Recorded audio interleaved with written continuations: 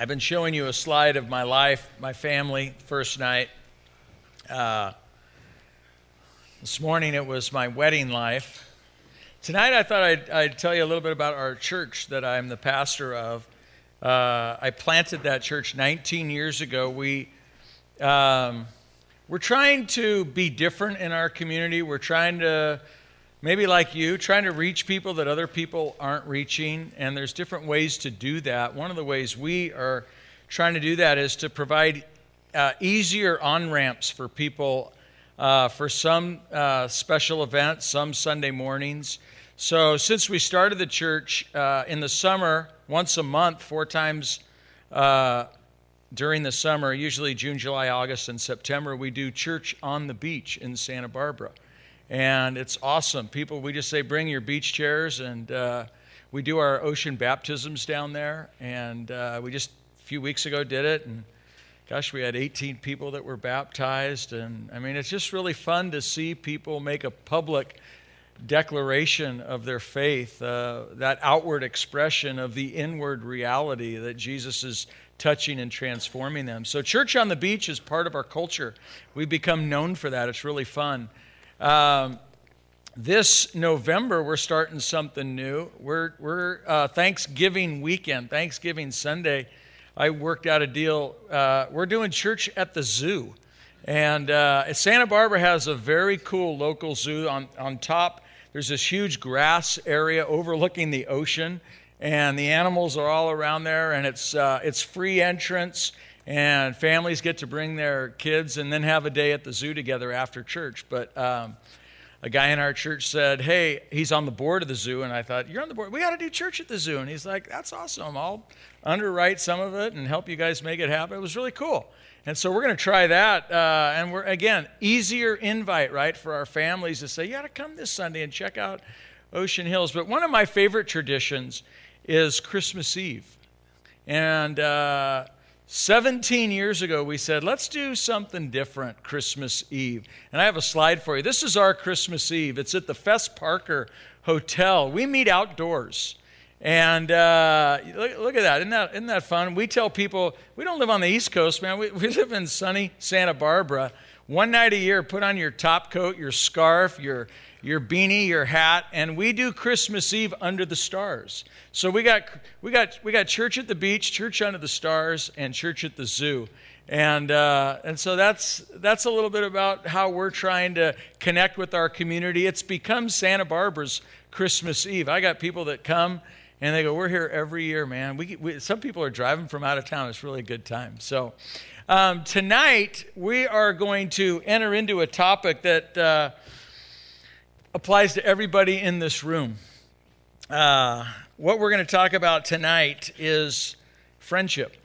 We're going to talk about friendship. And I have a few quotes I'm going to pop up there. Proverbs 27:9. I love this.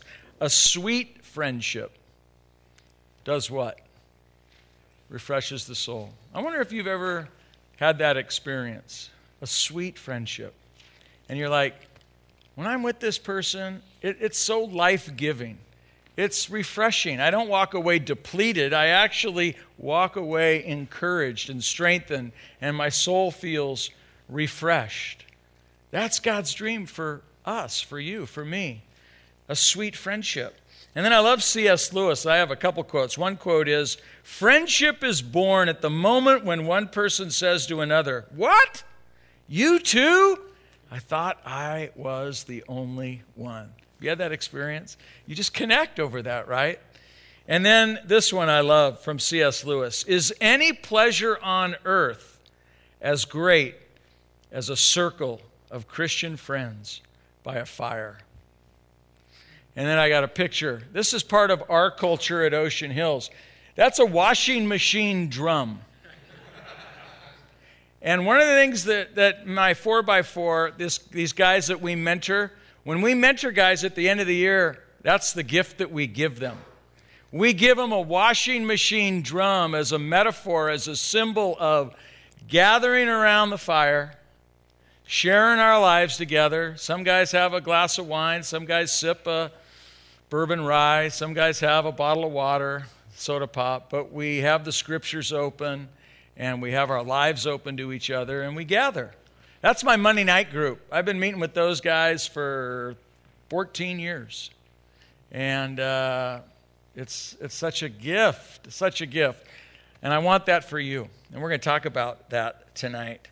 Here's what I want to do tonight. I want to ask you a question, and I want you to turn to the person next to you. You each get 1 minute, maybe even only 30 seconds. Who is your best friend at age 12 and why? Right now, you got it. Just go. Who is your best friend at age 12 and why? Turn to the person next to you, behind you, whatever. Who was it? Okay. Good. I want to, how many of you saw the film Stand By Me? Remember that film? The last line of the film. Listen to the last line, the final line. I never had any friends later on like the ones I had when I was 12. Why? What is that about? That's true for a lot of men. What is it about when we're kids? When we're 12, we're 13, we're 14. Something's happening, and now you get older. What happens? We drift apart. What was? Girls happen? Yeah, that's true. Life happens, right? We move away. We go to college. Our interests split apart. I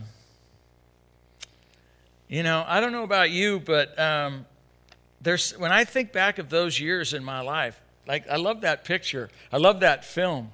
I mean, Rusty, who I talked about with the MG, and Donnie, who lives in Sebastopol. These were the three of us. And we just had a reunion when we turned 50. Rusty called and said, hey, you guys, I haven't seen you. And I tracked you down. I found you, and we met. And we went to a Giants game in San Francisco and went out to dinner and hung out together. And then Rusty got married last year. He lives in Myrtle Beach. And he said, you got to do my wedding. And Donnie, we call him Steely. It's like, Steely, you're going to be my best man. And it was really fun. The three of us got together. And, I thought, how did we drift apart? And then, of course, we're reliving old times and we're laughing. And then you got to move forward. And that's part of the challenge sometimes with childhood friends. It's like, boy, I'm a minister now. I mean, I was kind of the life of the partier back then and stuff. And they're like, dude, how'd you ever become a minister, But then I get to share who Jesus is to me. And we're kind of beginning a new friendship now as older guys. I want to read for you. This is an author that I'm really, really appreciating. Her book, The Gifts of Imperfection. Her name's Brené Brown. She's at the University of Houston. She's got her PhD. Her expertise, her kind of area of focus is in vulnerability and shame. And she writes this that I thought was really interesting. She says, of this I'm actually certain. After collecting thousands of stories, I'm willing to call this a fact. A deep sense of love and belonging is an irreducible need of all women, men, and children. We are biologically, cognitively, physically, and spiritually wired to love, to be loved, and to belong.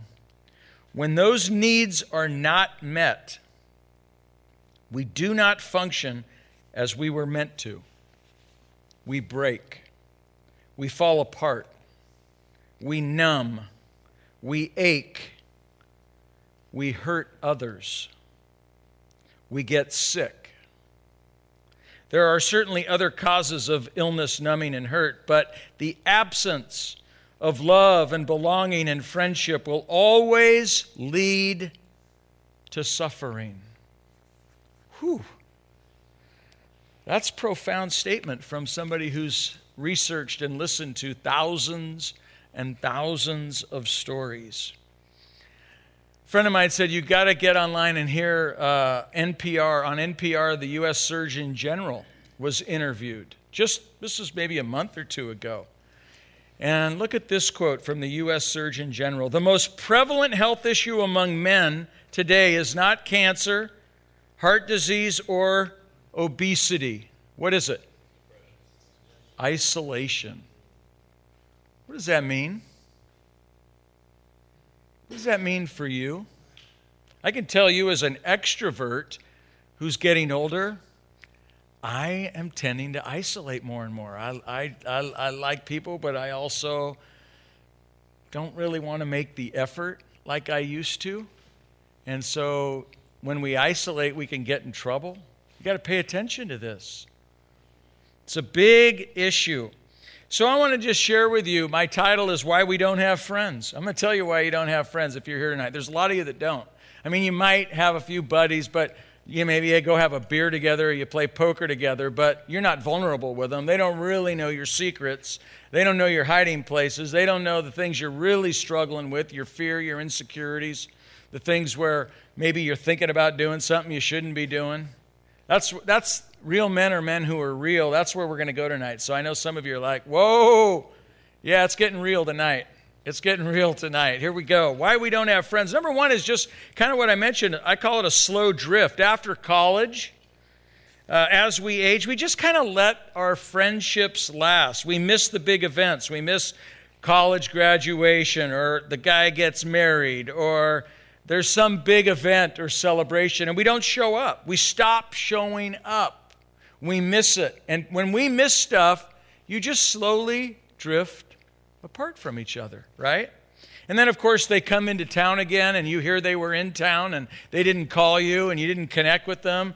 And then you kind of go, geez, I thought that guy was one of my closest friends, and he came through town, and we never connected. And then you kind of start doing the connecting the dots and wondering, I tell my wife, I tell other people that this guy's one of my best friends, and we're not connecting like we did, right? Second is schedule.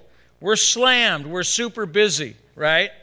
Our priorities are our wife, our kids, our career, staying in shape. I don't have this quote on the screen, but there's a psychiatrist, Dr. Schwartz. Listen to this. When people with kids, and there was somebody in here who asked this morning, I think, in the Q&A, when people with kids become super busy and overscheduled with no margin in their life, they don't shortchange their family, they shortchange their friendships. That's the research. And I'm not suggesting tonight that you shortchange your family, but if you want to have friends, if you really want to have friends, if you want to have life-giving connection with other men, you got to make some time for it. You got to make it a priority. That's all the research says. The best way for men to forge and maintain friendships is to build in regularity. Now, regularity, I mentioned it earlier, doesn't mean once a week. It could be once a week. Might be once a month. I just did this sailing trip once a year. And we connect on the phone and in other ways. Maybe our paths will intersect at a conference. But once a year, we're connecting. I have other friends we build in a regular dinner once a month. I got some friends I ocean swim with them every Friday morning. That's our thing. And then we go get coffee together, but we swim together. I don't know what it is for you, but where are you building in a regularity with one guy, two guys, a handful of guys that you're saying, I need this. I need this in my life. Third reason is sitting in Starbucks is what I'm saying. You know what? The approach is wrong. Men do not connect face to face. We connect side by side. Again, the research proves that. There's a quote by the Oxford University study. Most men need an activity to make and keep a bond. Guys bond more side by side, doing something versus... Now, some of you are going, hey, man, I connect with my friends over Starbucks. Awesome. But most guys, it's intimidating. It's like, whoa, so how you doing? It's like, whoa, But if you're riding a bike together or you're doing an activity together, it does help build a connection there that then provides the foundation for you to have those deeper conversations. We need to go through something together. And I just think, if you're in men's ministry in your church, this is going to sound, it's kind of sarcastic, But we got to get beyond the pancake breakfast, the Saturday morning guys in the church fellowship hall, pancake. We got to get outdoors. We got to get connected. We got to get into adventure. We got to get away like this. That's why at our church, I'm like, we're not going to do the church weenie roast. We're not going to do it. We're going to find other ways to get guys to connect, because it's so hard, the small talk thing, and I'm having my pancakes. And I know for some churches it doesn't work for me. I don't want to go to that. As a guy, I do, and I'm the pastor of the church. I don't want to go to the pancake breakfast and make small talk with guys. I just don't want to do it. It's not fun. It's boring. I don't dig it. I'd rather go for a bike ride, a run, go for an ocean. So I'd rather go do something with some guys. And I think we got a lot of men that are that way. Not everybody. I know some of you, but we've got to get into so just this year, I'll just tell you, these are the kind of things I do. I'm not bragging about it, but this is how I connect with men. I took a guy that's head of my finance team and a guy who's on my elder board, my leadership team. And none of us cross-country ski. But this last winter was like the winter, right, in Yosemite. I said, let's go. I go, there's this article I read, and from Badger Pass in Yosemite, you cross-country ski 10 miles in to Glacier Point. And it overlooks Half Dome, and it was insane. I asked these are busy guys. One's an attorney. Another guy owns 3 businesses. And because I know I could never. Yeah, you can. You got to ask guys. And these guys are like, yeah, I want to do it. And we did it midweek. They took time off work. And they both have 3 kids under the age of 12. So the answer to some of we could never do that. Yeah, you can. You got to make the ask. You got to make the ask. These guys are still talking about this trip. We had time in the Word together. We were up late praying looking over at night. I mean, it was like this beautiful moon was out, and we just were together praying for each other's families and kids and spouses, our wives. It was special. That stuff doesn't happen in Starbucks. I'm not opening the kimono in Starbucks. You know what I'm saying? But when you get away together and you get in the outdoors together, it's funny how you start feeling safe to go, actually, let me tell you what's really going on. That was one trip I did this year. Another trip I did this year, I took 8 guys on a canoe and cycling trip to Lake Placid, New York. You go, why would you do that? I don't know, because I wanted to. And because I thought, I know guys that want to get away. This is us up in the Adirondacks. I don't have any connections there. I just said, hey, and I invited guys. And then I opened it up to the whole church, and I took 8 guys. When you put 8 guys in canoes, none of us are canoers. I mean, in California, that's like a Minnesota thing, right? 8 guys from California, Southern California, in canoes. We didn't know what we were doing, but it was awesome. You're problem solving. You're flipping over in the canoe. You're building bonfires. You're praying. You're opening the Word. It's pouring rain. The wind's at your face. You're like, that's how you connect. These guys that went on this trip, they come back. These guys are all going, man, I got friends. When I see the guys on Sunday morning, these guys are getting together, and I'm not having to broker the deal. Does that make sense? I want you to hear, you got to get away with guys. You got to do it if you want to have friends. Again, the Fuller Seminary research says this is what you got to do to grow, and this is what you got to do to make male friends. There's another reason we don't have friends, and this is the Brené Brown research. It's shame. Shame is failure. Failure at work, failure with money, failure with kids, failure in bed. Shame is weakness. It's when people think you're soft. You never ask for help. That's weakness. You never admit ignorance, like you don't know something. And so we live under the pressure of one unrelenting message. Don't be perceived as weak. And so what do? We turn on each other to get ahead. I push you down so I can be above you and feel better about myself. And God's Word says rather than turn on each other, we need to turn towards each other. Rather than put each other down through sarcasm and ridicule and teasing and making fun of each other, we need to encourage and strengthen and build each other and lift each other up. And then the fifth reason we don't have friends, and I just read this article this week when I was with these guys on the sailboat, this research that just came out after the Vegas shooting. And it was saying one of the reasons men don't have friends, said we've stopped playing. Isn't that interesting? We've stopped playing. It says play is how we bond and form friendships. All of us are going to face difficult times. We're going to face rejection, humiliation, disrespect, shame. What gets us through? It's friendships with guys that we're sharing fun with and common activity with. And I would add to that, faith with and Jesus with, right? I wonder if any of this is connecting. About maybe you're sitting here tonight and you're going, ooh, yeah, you're talking to me tonight. The volume just got turned up tonight. I'm kind of looking around my life thinking, well, I thought I had. Well, ooh, do I have? And so I want to read for you this scripture, and then I'll just make a couple of reflections.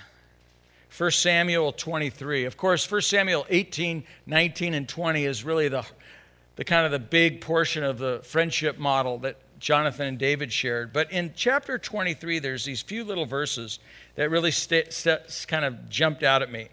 Let me read this for us. David stayed in the wilderness strongholds and in the hills of the desert of Ziph. Day after day, Saul, who was king, right?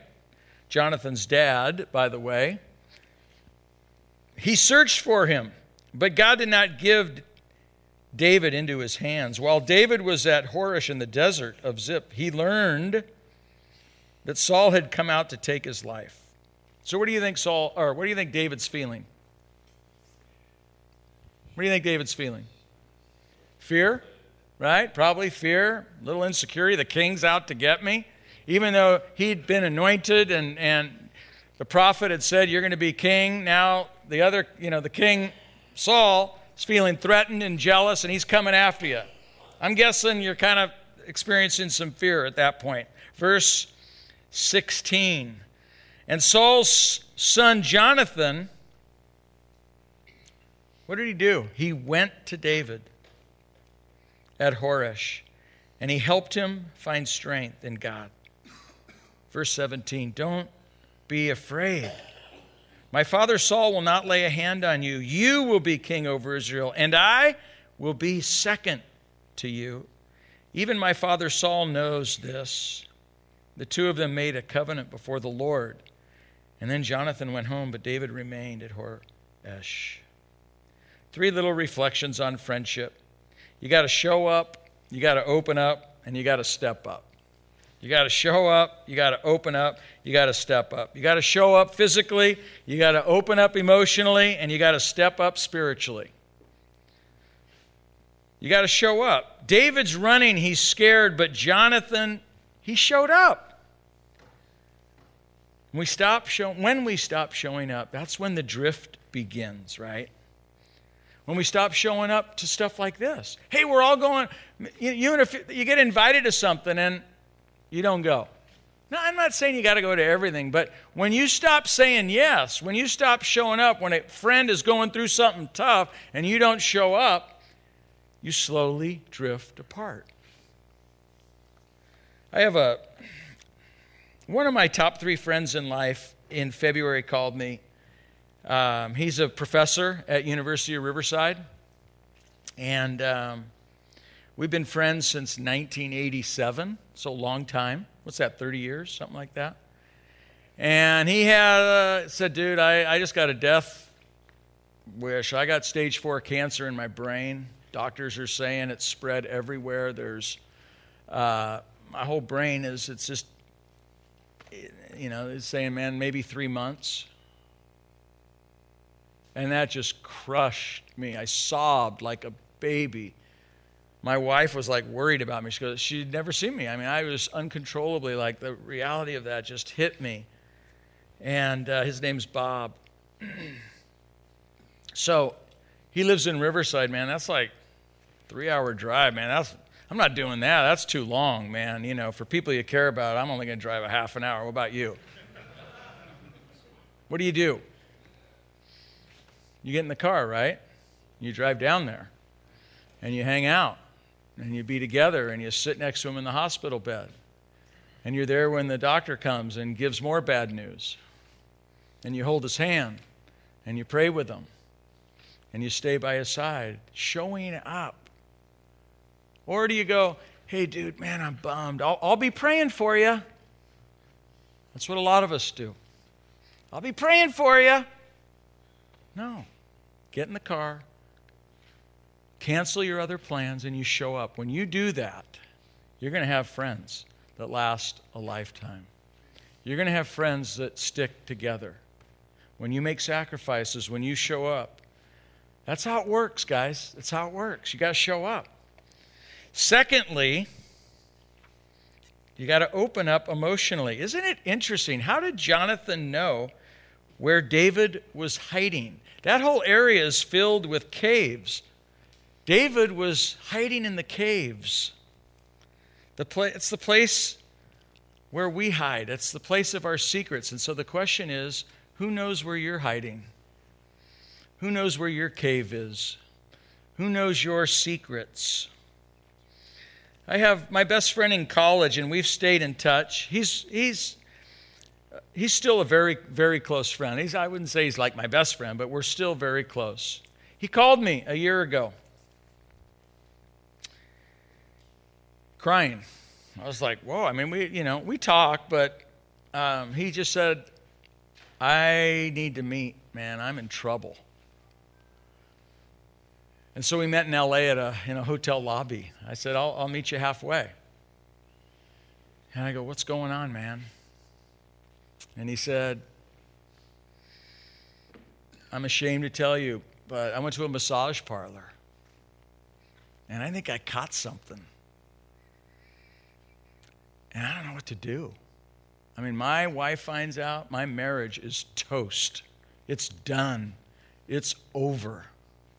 And I'm broken about it. And I mean, he's crying. And we're together in that. How do you respond to that? Dude, what's wrong with you, man? I thought you were better than that. Is that what do you do to a guy like that, right? That's vulnerable, that pours his heart out, that lets you into his sin, that lets you into his brokenness. My friend, here's what I told him in that moment. I said, hey, bro, I love you more now than I've ever loved you in your life. Do you understand that, men? Do you understand why I would say that? But most of us don't believe that. That's why we don't share. That's why we're not vulnerable. We think we'll be less lovable. We think we're going to get judged, rejected, and so we don't. We hide in our cave. We don't tell people where we're at. And we live in the shadows. And that sin eats at us, and then we act out. And that's what happened to him. And we've talked about, hey, let's not let there be a next time. Let's talk about what are you thinking about doing, not what did you do. Let's talk about, hey, I'm thinking about doing something really stupid right now. Let's bring another brother or two into kind of this wave of our temptation rather than the wake of our destruction. That's a Gary Gadini quote. And that's what he does with his men up in Peninsula Covenant Church. I want to bring you into the wave of I'm embarrassed to tell you this.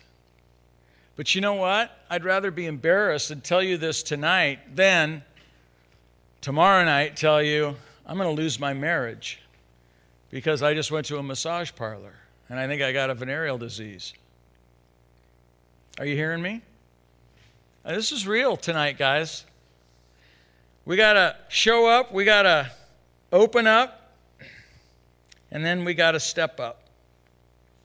Spiritually, we got to step up. Jonathan helped David find strength in God. We don't wink at each other's sin. Cool, man, let's high five. That's awesome. No, that's not what we're talking about. But you know what? Most of us are beating ourselves up because of our secrets. Aren't we? So I don't need you to beat me up. I need you to lift me up. I need you to believe in me. I need you to tell me that tomorrow's a new day. There's mercy that's new every morning, that God hasn't given up on me. And I just love, look at these verses, so good. It says, so Saul's son Jonathan went to David. He helped him find strength in God. I don't know. It doesn't tell us how he did that. Did he pray with him? Did he remind him how good God is, right? That we're prone to wander, but hey, you know what? God never gives up on us. What we talked about the first night, God's love that's unfailing and amazing. But he gives him, look at verse 17. He says, don't be afraid. These words, it's like Jonathan saying to him, I believe in you, bro. I believe in you. I'm going to be second to you. I'm going to follow you anywhere. You know what that does when you say to another man, I believe in you. You have what it takes. Don't let this season that you're in become the story of your life. It's a season. Somebody even said that earlier about marriage. It's a season. And don't let it become the story of your life. Let me close with this. How many of you read a book and you read the same page over and over and over? You never turn the page, though. You go, I'm just going to read page 16 and be stuck there. We don't do that, do we? We shouldn't. You read a book and you go, okay, that was good. I might read it again. That was so good. But what do? You turn the page. You turn the page. You turn the page. You turn the page. Some of you men tonight need to turn the page. You need to turn the page in your life. Some of you here tonight are going, I haven't had friends. I haven't had meaningful friends since college, since high school, since I was 12. Men, turn the page. Turn the page. Turn the page. Turn the page. God's writing a new story in your life. Don't let this season define your whole life story. Okay, maybe you're stuck. Turn the page. The Holy Spirit's in you. You got men that maybe you don't even know of that God's going to bring right in front of you this weekend. Maybe when you get home. I don't know. Maybe at work. Turn the page. I gave this talk, not all of it, but some of it, to our guys, about 60, 70 guys about a month ago. I had a guy come up to me, my age, in our church. He just said, tears. Dude, that was me. You were talking about me. This is what he said. I don't have one friend in my life. My best friend was in junior high, and then I haven't seen him since high school. I don't have one friend. This is a good dude, by the way. He's not like different, like quirky, like, okay, I know why he doesn't have friends or something like that. This is a guy you go, he should have friends. So you know what I did? I put together another mentoring group for this guy. And me and a buddy, we picked 4 guys. And the other 3 said, yes, I got to him. Well, I got to talk to my wife, and it's once a month dinner, dude. Yeah, I can't do it. Can't do it. Hey, turn the page. You want to have friends? You got to turn the page. You can't keep telling yourself this story. You can't stay on the same page. Year after year after year after year. Turn the page. Turn the page. Trust Jesus. Let's pray. I'm going to just ask you to put your hand on the shoulder of the guy next to you. If you're sitting on both sides, go ahead, both sides. If you're in the middle, both sides. You may not even know the guy, but right now I want you to pray. You might not even know his name, just quietly. I want you just to pray that God would bless the man on your left right now with one awesome, amazing Jonathan in his life. A friend, a real friend, a loyal friend, a vulnerable friend, a safe friend, somebody that he can be transparent with, be real with. Would you just pray that in and over him? Proclaim that. Jesus wants that for you. And now let's do that for the guy on our right. Just take a moment and do that for the guy on our right. Lord, hear the cries of our heart as men. We cannot be alone for long. We need other men in our life. We need each other. And for some of us, it's easier. For some of us, it's hard. But every one of us in this room, I proclaim freedom from isolation. I proclaim freedom from loneliness. I proclaim deep friendship. I proclaim connection. I proclaim guys taking risks, willing to share their lives, open the kimono, however we want to say it, man, that we would begin a new page, a new story tonight. Lord, we want to turn the page right now in this place. In the name of Jesus, we commit our brothers on either side of us to you. And we're going to give you all the glory in Jesus' name. Amen. Amen. Thank you for listening. Thank you.